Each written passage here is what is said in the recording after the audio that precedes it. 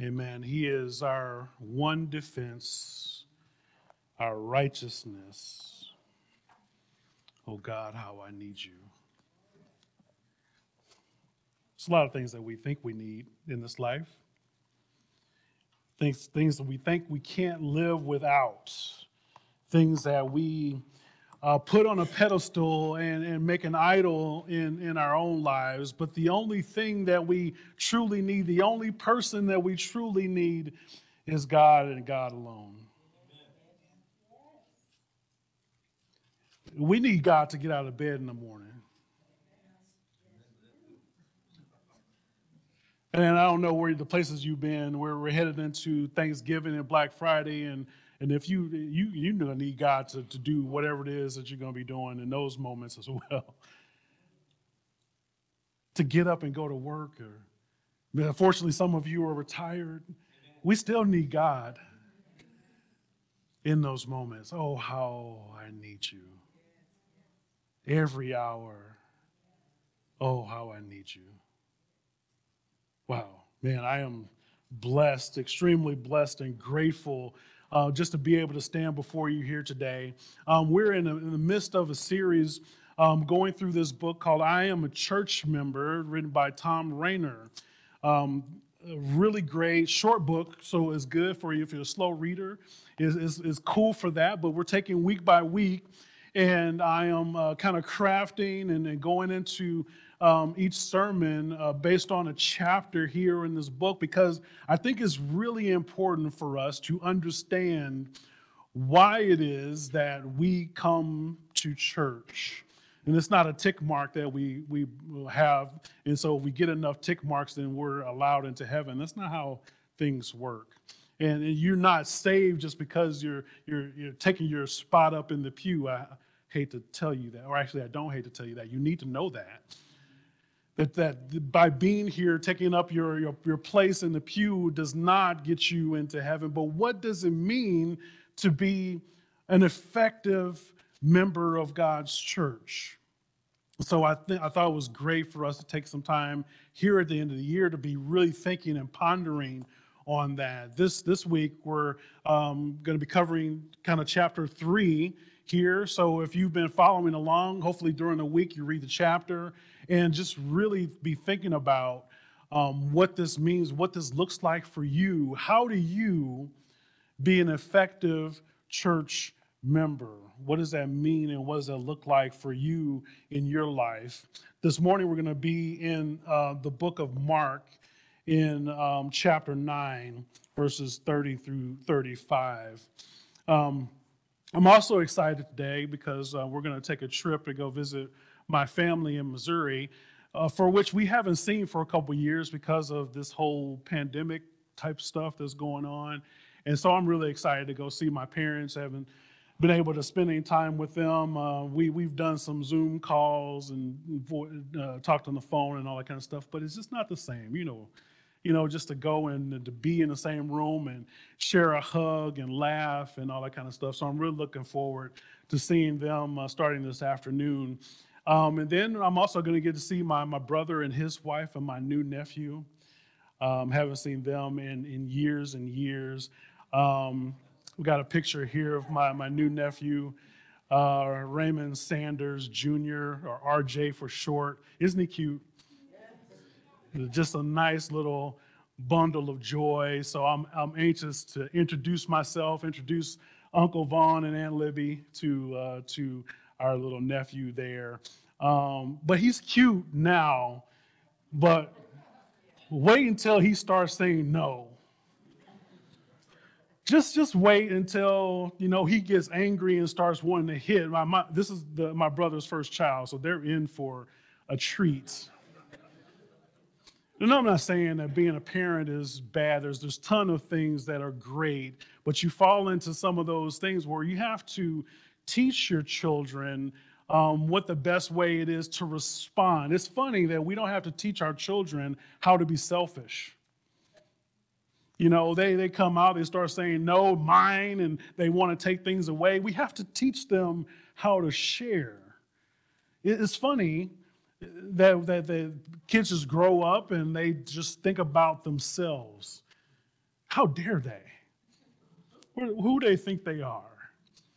They just come and just want to do their own thing.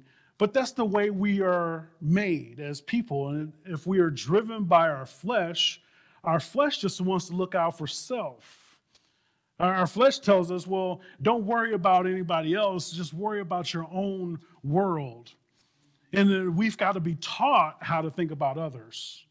We've got to be taught how to be kind and gracious to others, because frankly, for most of us, it doesn't come naturally. There's a book called How to Win Friends and Influence People. And the premise of that book is the way that you endear yourself to other people is really just by letting them talk about themselves. And that you ask questions about them. And amazingly, you can go through a conversation hardly saying anything about yourself, but continuing to ask questions and be interested in them, and they'll walk away liking you more. Because they were able to talk about the thing that they care about the most, themselves. But that's not how God has designed us. You know, when we operate in our flesh, we primarily think about ourselves. What's in it for me, right?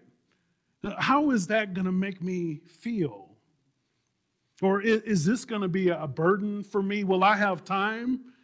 We think about all these things throughout the course of the day, focused and identifying only with ourselves. Our fleshly desire is to go through life concerned about ourselves and our own well-being.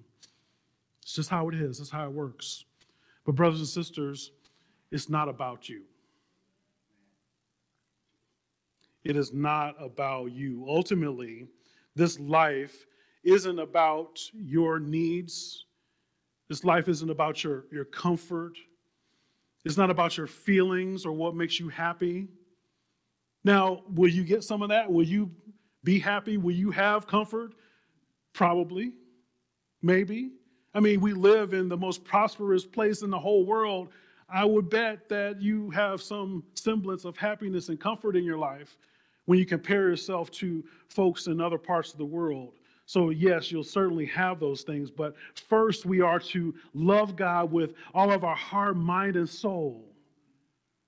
That's our first thing. Love God with all of your heart, soul, and mind. And secondly, love your neighbor as yourself.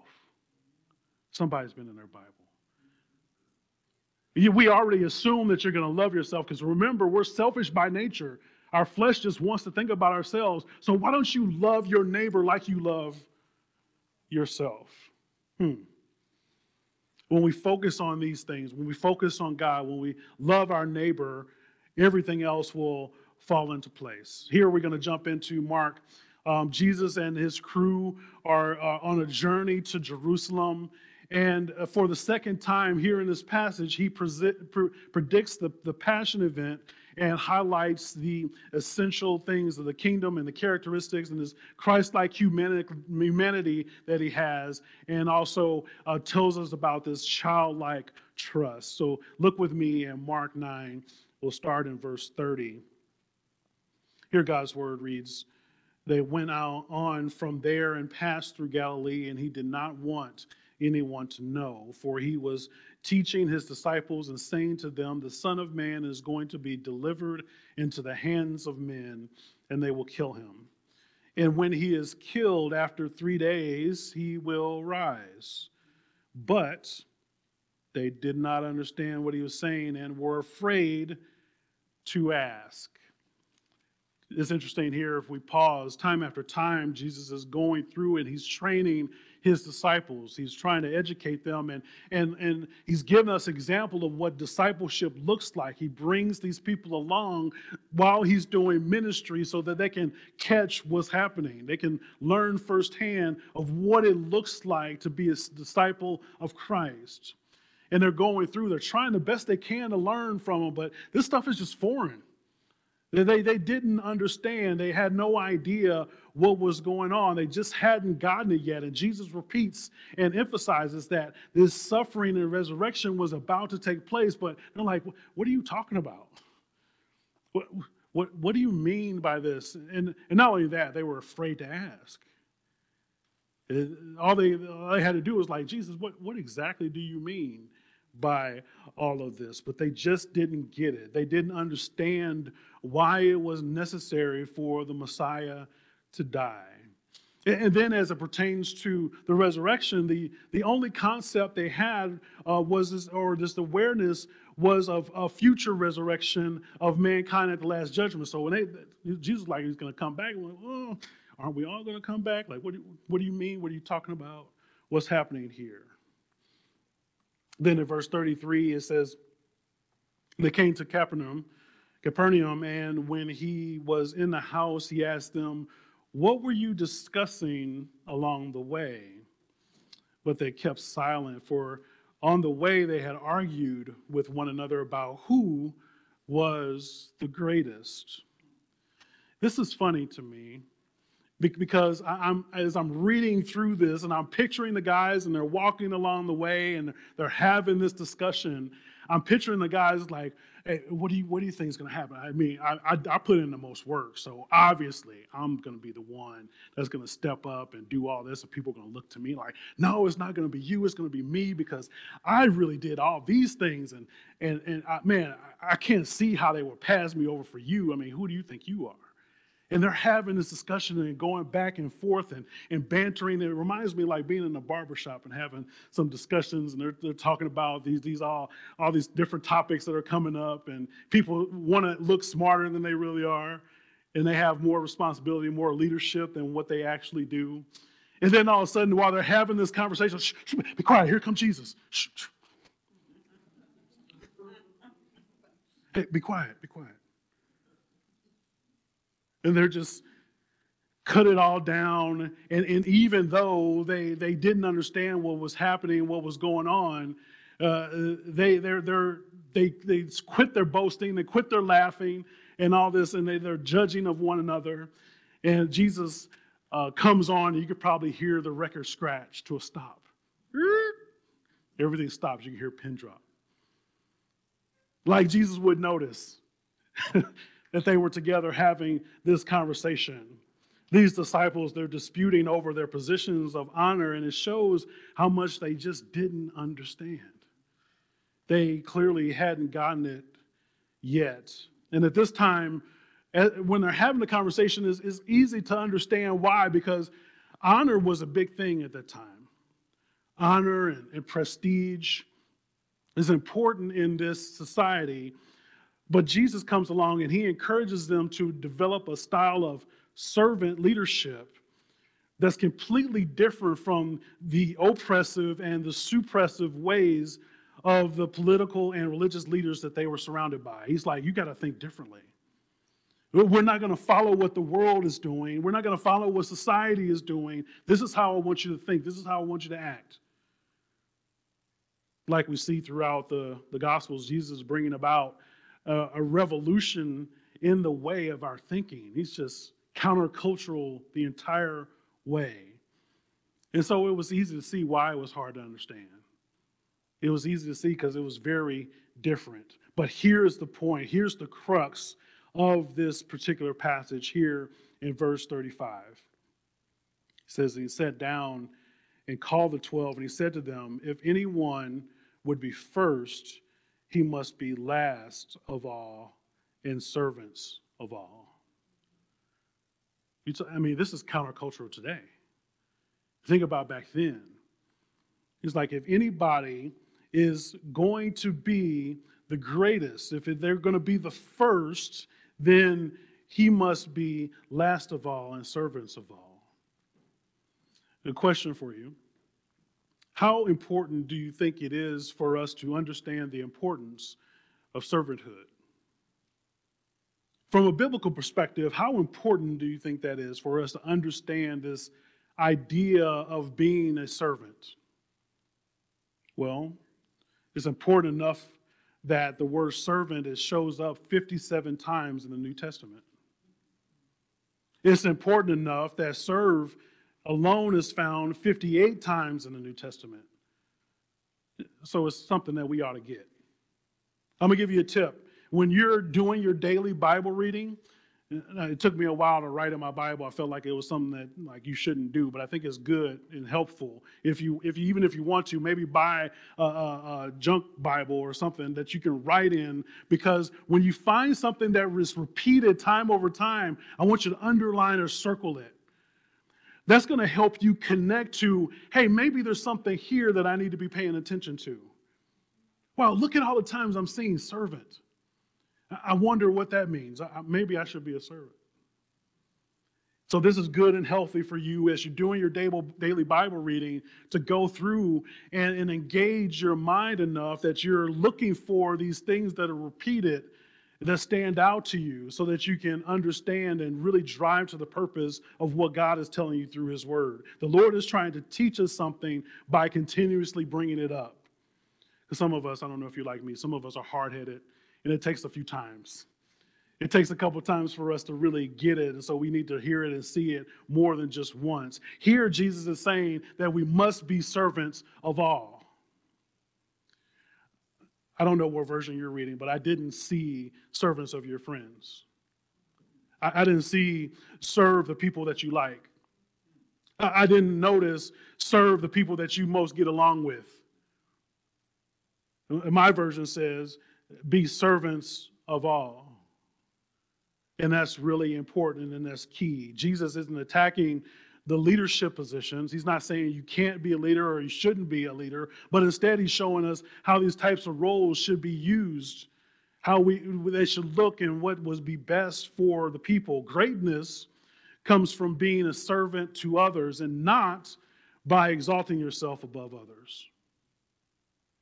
This type of leadership where people are demanding and commanding people to do stuff, that's not really the best form of leadership. A good leader leads from the front. A good leader would get their hands dirty. They wouldn't ask you to do something that they can't or wouldn't do. They're going to come alongside you and show you how to do what you need to do, and then stand there with you while you do it. Not just say, hey, you need to get this done by 2 o'clock or else you're fired. A good leader would come alongside you and help you to understand what they're asking you to do. And of course, Jesus is a perfect example when it comes to this servant leadership. Mark 10:45 says, for even the Son of Man came not to be served, but to serve, and to give his life as a ransom for many. Man, what an example that is for us, that Jesus came and he had all rights to come and to be served. If anybody, he is the one that is in a place that will be welcome. But that's not what he did. He came and made himself low to serve his people. And it's by this self-giving nature that Jesus fulfills his messianic role and provides a standard for how his disciples should operate in their secondary roles. Greatness in the kingdom is judged by how we receive the weak and the powerless. Anyone will accept those who will reward them back. If you do something expecting to get back from somebody else, I mean, anybody can do that. But it's when you give without the expectation of receiving something in return, that's what we're looking after. We live in God's kingdom as we show God's love to those who would not know love any other way. When we seek to build a kingdom of power for ourselves, then we have forsaken God's way. We've just decided to do whatever it is we want to do, and then we get that fleshly selfishness back that we live in. Unfortunately, when we look at churches here today, many churches are driven by this personal preference of the people. People come into the churches and they go to church hop and I didn't like the music there, or I didn't like the people, I didn't like the carpet, I don't like the pews. And they go from place to place trying to find and fulfill their own personal preferences. What they're not doing oftentimes is saying, well, is the word of God being preached? As I'm worshiping and listening and singing with the worship team, are these the music, is the song saturated with Scripture so I can be able to praise God? Is there prayer? Are these people around and coming together showing the importance of prayer in the ministry? I'm like, well, they didn't have this, and I'm used to having these things. They didn't have the best coffee, so I'm gonna go to the next place that has better coffee.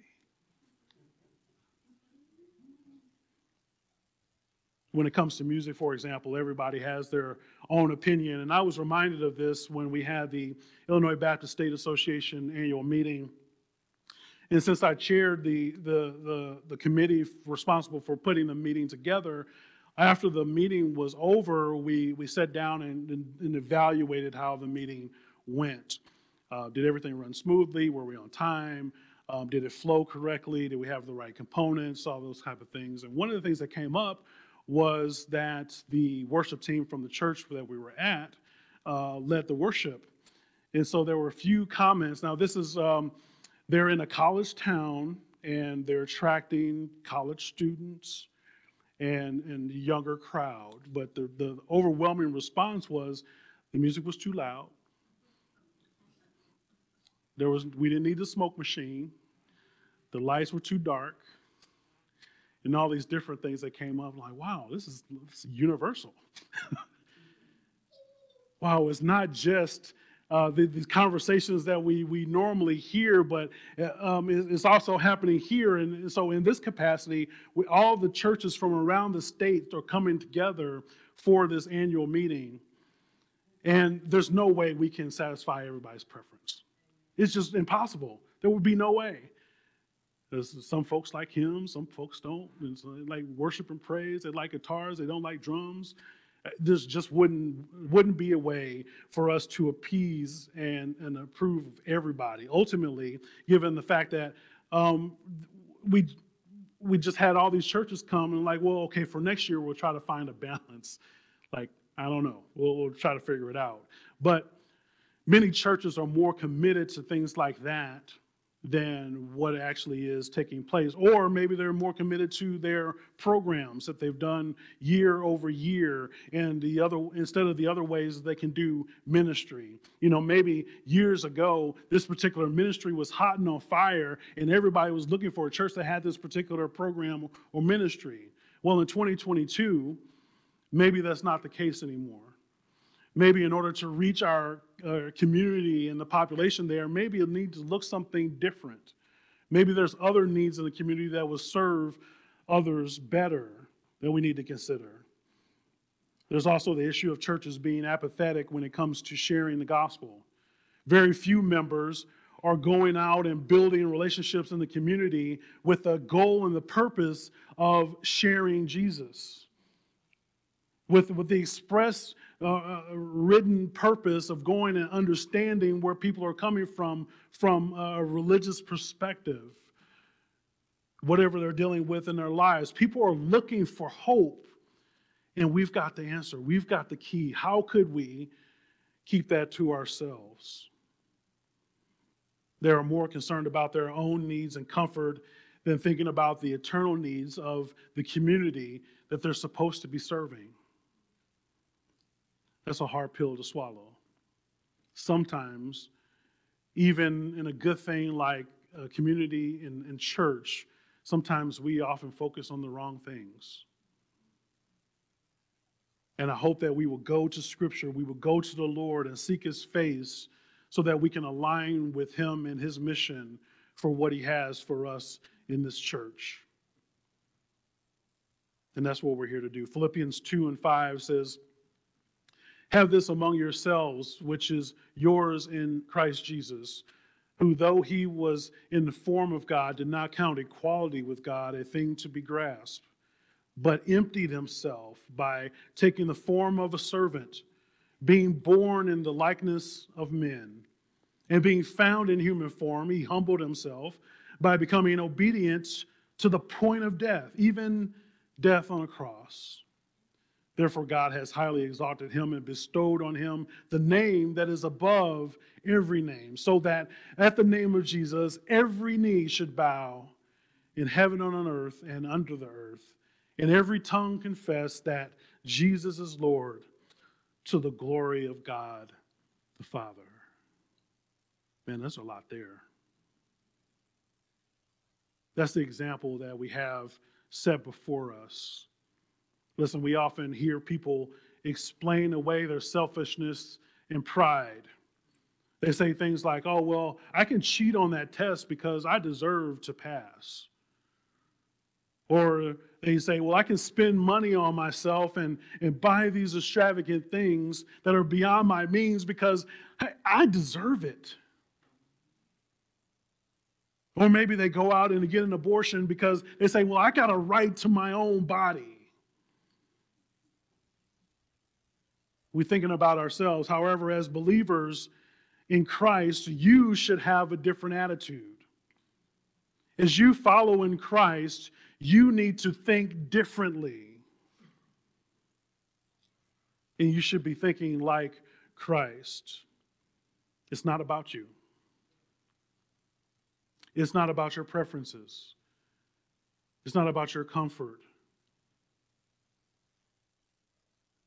Your attitude should enable you to put aside your so-called right in order to serve others. It's countercultural. That's a little uncomfortable, isn't it? But as we think about our lives and what we're doing, our goal and our aim is to love God with all our heart, mind, and soul, and love our neighbors as ourselves. Put aside your own personal preference and serve others. And if you would develop this attitude of humility as you serve them, even if you're not going to get the recognition that you might deserve, you just do it anyway. You show them the love of Christ because he showed you the ultimate love. So tell me, are you selfishly clinging to your rights, or are you willing to serve others?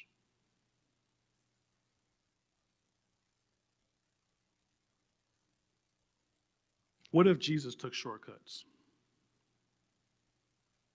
What if Jesus were selfish in the way that he lived his life? When Satan tempted him in the wilderness, what if Jesus just, all right, yeah, I'll give in? What if he gave in to Satan at that moment? What if Jesus decided that it just wasn't worth the effort because so many people were just going to deny him anyway? It's like, well, it's only going to be a few people that are going to follow me. Why? It's not even worth it. What if he said that? What if Jesus refused to sacrifice his body and his life so that you could live? What if? But instead, what did he do? What did Jesus do instead? He emptied himself by assuming the form of a slave. Instead of preserving himself and his life, he instead humbled himself. Instead of going his own way and doing whatever it is that he wanted to do, he was still thinking about you. He still wanted to serve you. And that meant being obedient to his Father. Obedient even to the point of death. Even death on the cross. That's what he's done for you.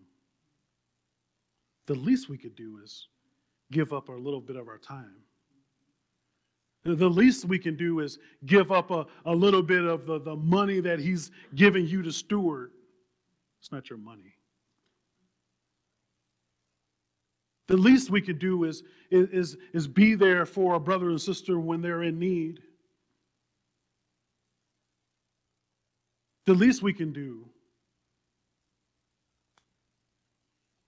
because he gave up everything for us. Being a church member and belonging to the local church is not about you. It's about him. It's about Jesus and what he's done for you so that you can have life. You know, if we think about Genesis and how Adam and Eve are walking with God in the cool of the day. And then the serpent comes in and is like, well, hey, don't you want some of that fruit over there? Doesn't it look good? Like, yeah, it does kind of look good. Does kind of look all right. But God told me not to look at it or even touch it. He was like, well, you won't really die. I mean, God said he would die. You won't really die. Go ahead and have some. It's okay. I don't know if this is sounding familiar to some of you. Like when you're struggling in your flesh and you're trying to debate and decide, and we got that proverbial devil and angel on our shoulders. But they go in and they disobey God and his commands and brought sin into this world. Everything was perfect by God's design. And then they bring sin into the world. And since then, we've been trying to fix it. We've been trying to correct it. We're all been broken. And we're trying to fill it with various things in our lives. We fill it with stuff. I want to buy more things. Maybe it'll feel better. Maybe that next thing would make me feel great. Or maybe this my spouse, who is a good person, a good thing, maybe they can fill this God-sized hole that I have. Maybe it's alcohol, maybe it's drugs. We're trying to fill this brokenness that we have in our lives that can only be corrected and filled by Jesus Christ. And thank God he gave us a way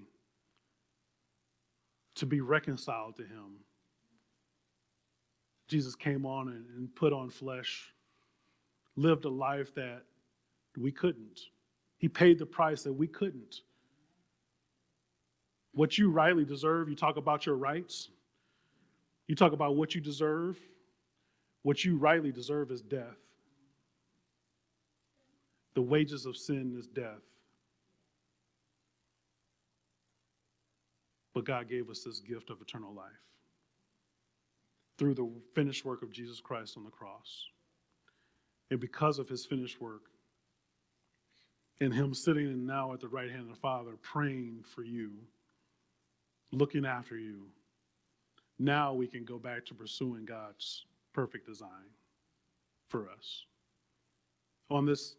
In this life, it might not look like rainbows and sugar plums and roses, but I tell you, in eternity, that's what we look forward to.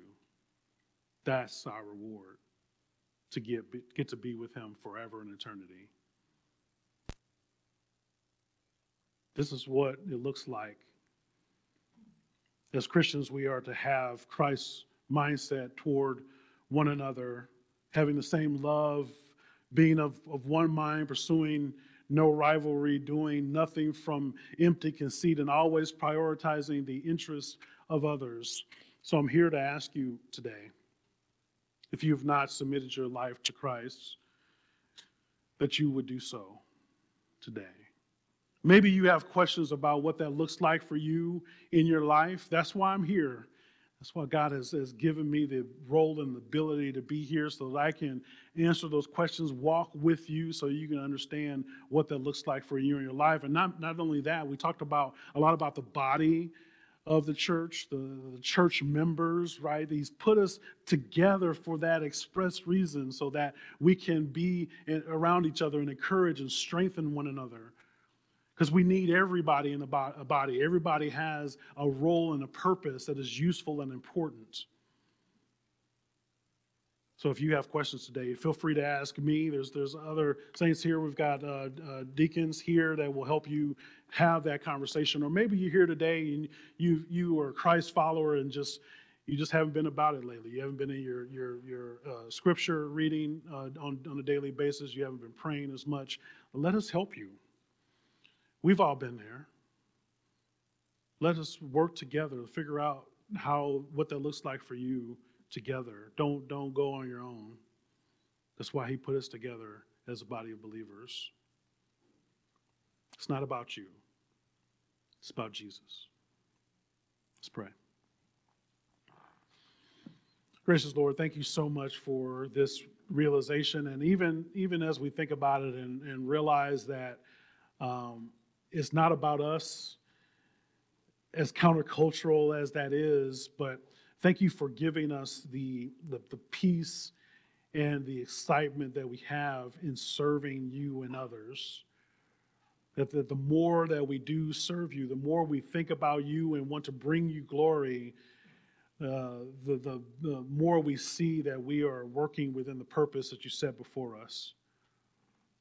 Father, help us to realize and see that and help us to live it out. And Father, if there's anyone under the sound of my voice who has not yet submitted their lives to Christ, that you would draw them to you at this moment and have them make that decision, knowing that tomorrow is not promised. This is the most important decision that they would ever make. Continue to keep this message on their mind and have it be like a rock in their shoe as they leave here today, and then just encourage them to continue to think on it until they decide to come to you. Father, thank you so much when we pray this in the precious name of Jesus. Amen.